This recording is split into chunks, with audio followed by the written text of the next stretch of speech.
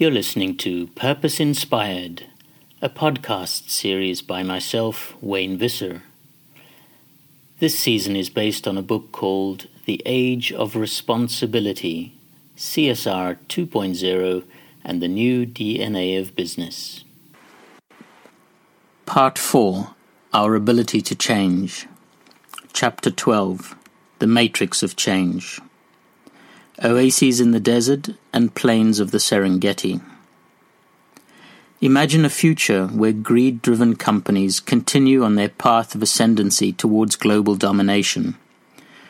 The result is pockets of plenty existing in the midst of a desert of deprivation.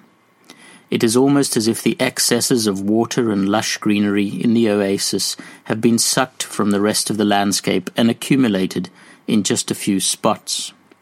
This is the net result of unrestrained companies' tendency to accumulate power and concentrate wealth in fewer and fewer hands. As a consequence, the majority of the world's population is pushed into a marginal existence, and the natural environment is systematically degraded. Only the fat cats get fatter. Like black holes in astronomy, wealth becomes so condensed that it creates its own singularity of greed. All the money that flows into the corporate treasure chest never gets shared. Those that are familiar with Frank Herbert's best-selling science fiction series, Dune, will have no difficulty imagining the scene.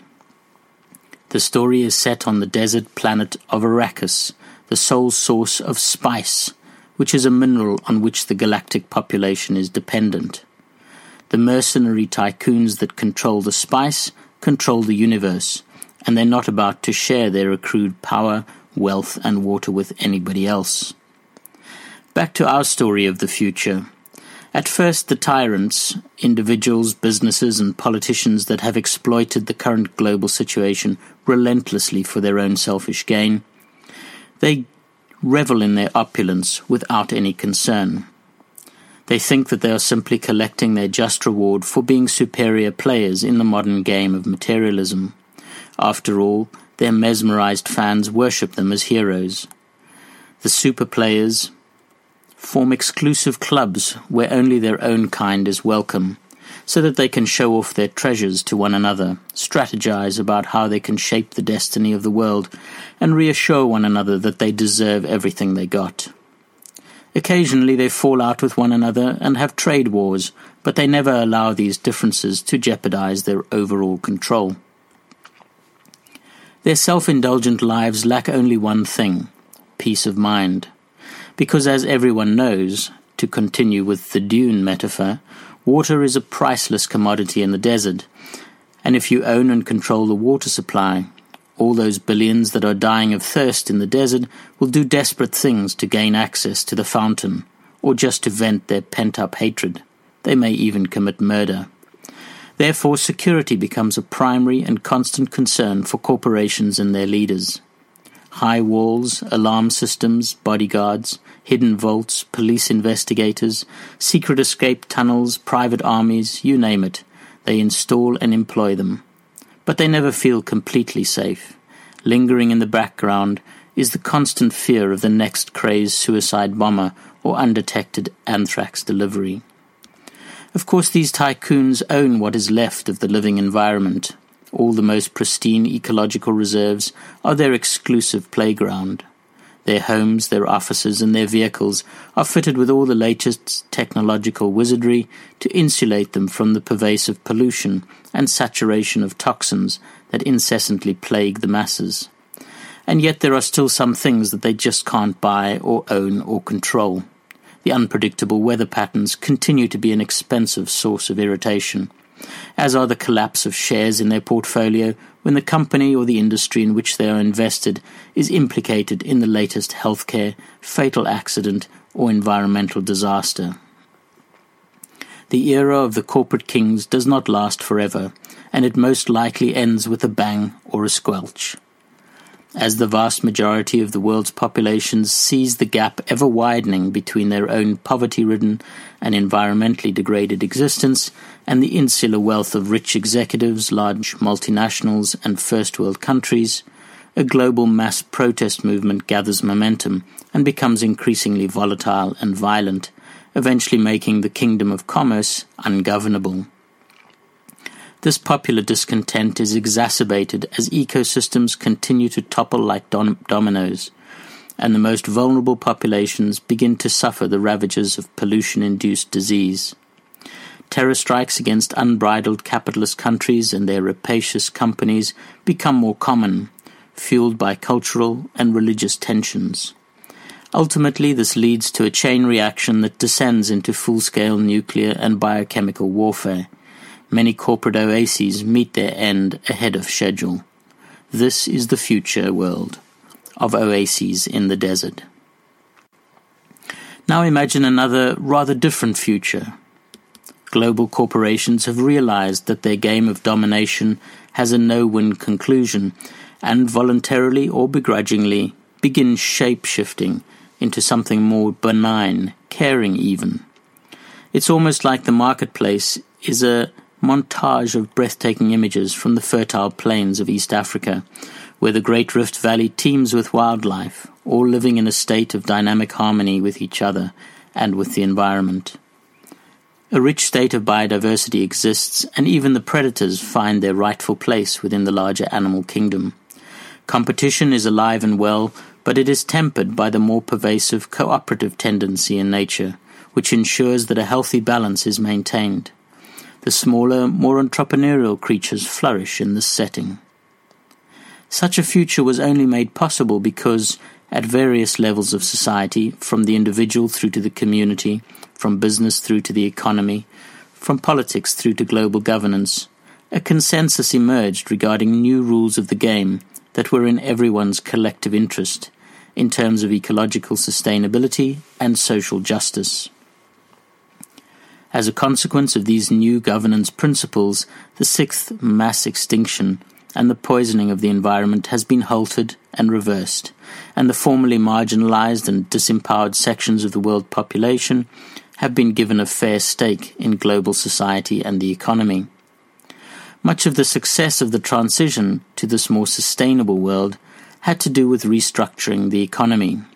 The incentive mechanisms were redesigned in such a way that excessive accumulation of wealth and concentration of power were strongly discouraged. Negative environmental impacts were made prohibitively expensive, and meeting community needs became the social license to operate at all levels in the economy. Money still exists, but following the Transition Towns movement, it has shape-shifted into a multi-tiered commodity, with community currencies being created as and when required, as a means of facilitating local exchange of goods.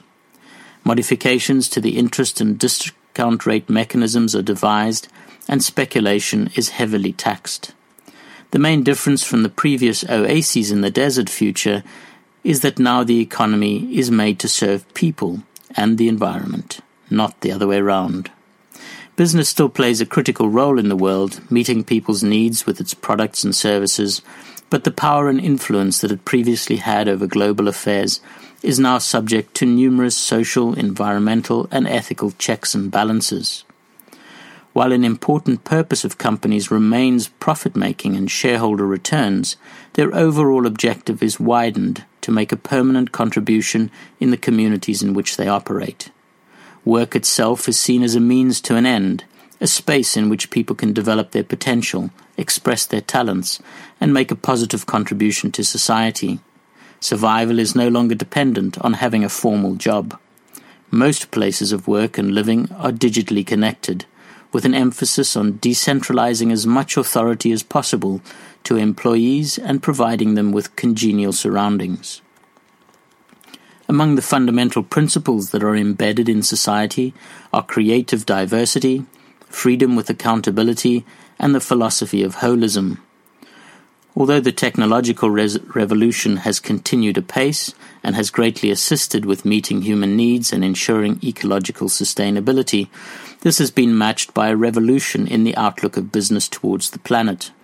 A new wave of discovery is focused on understanding the physiology and psychology of healthy living systems, including all levels of human interaction. and developing the personal and social skills to build these systems effectively.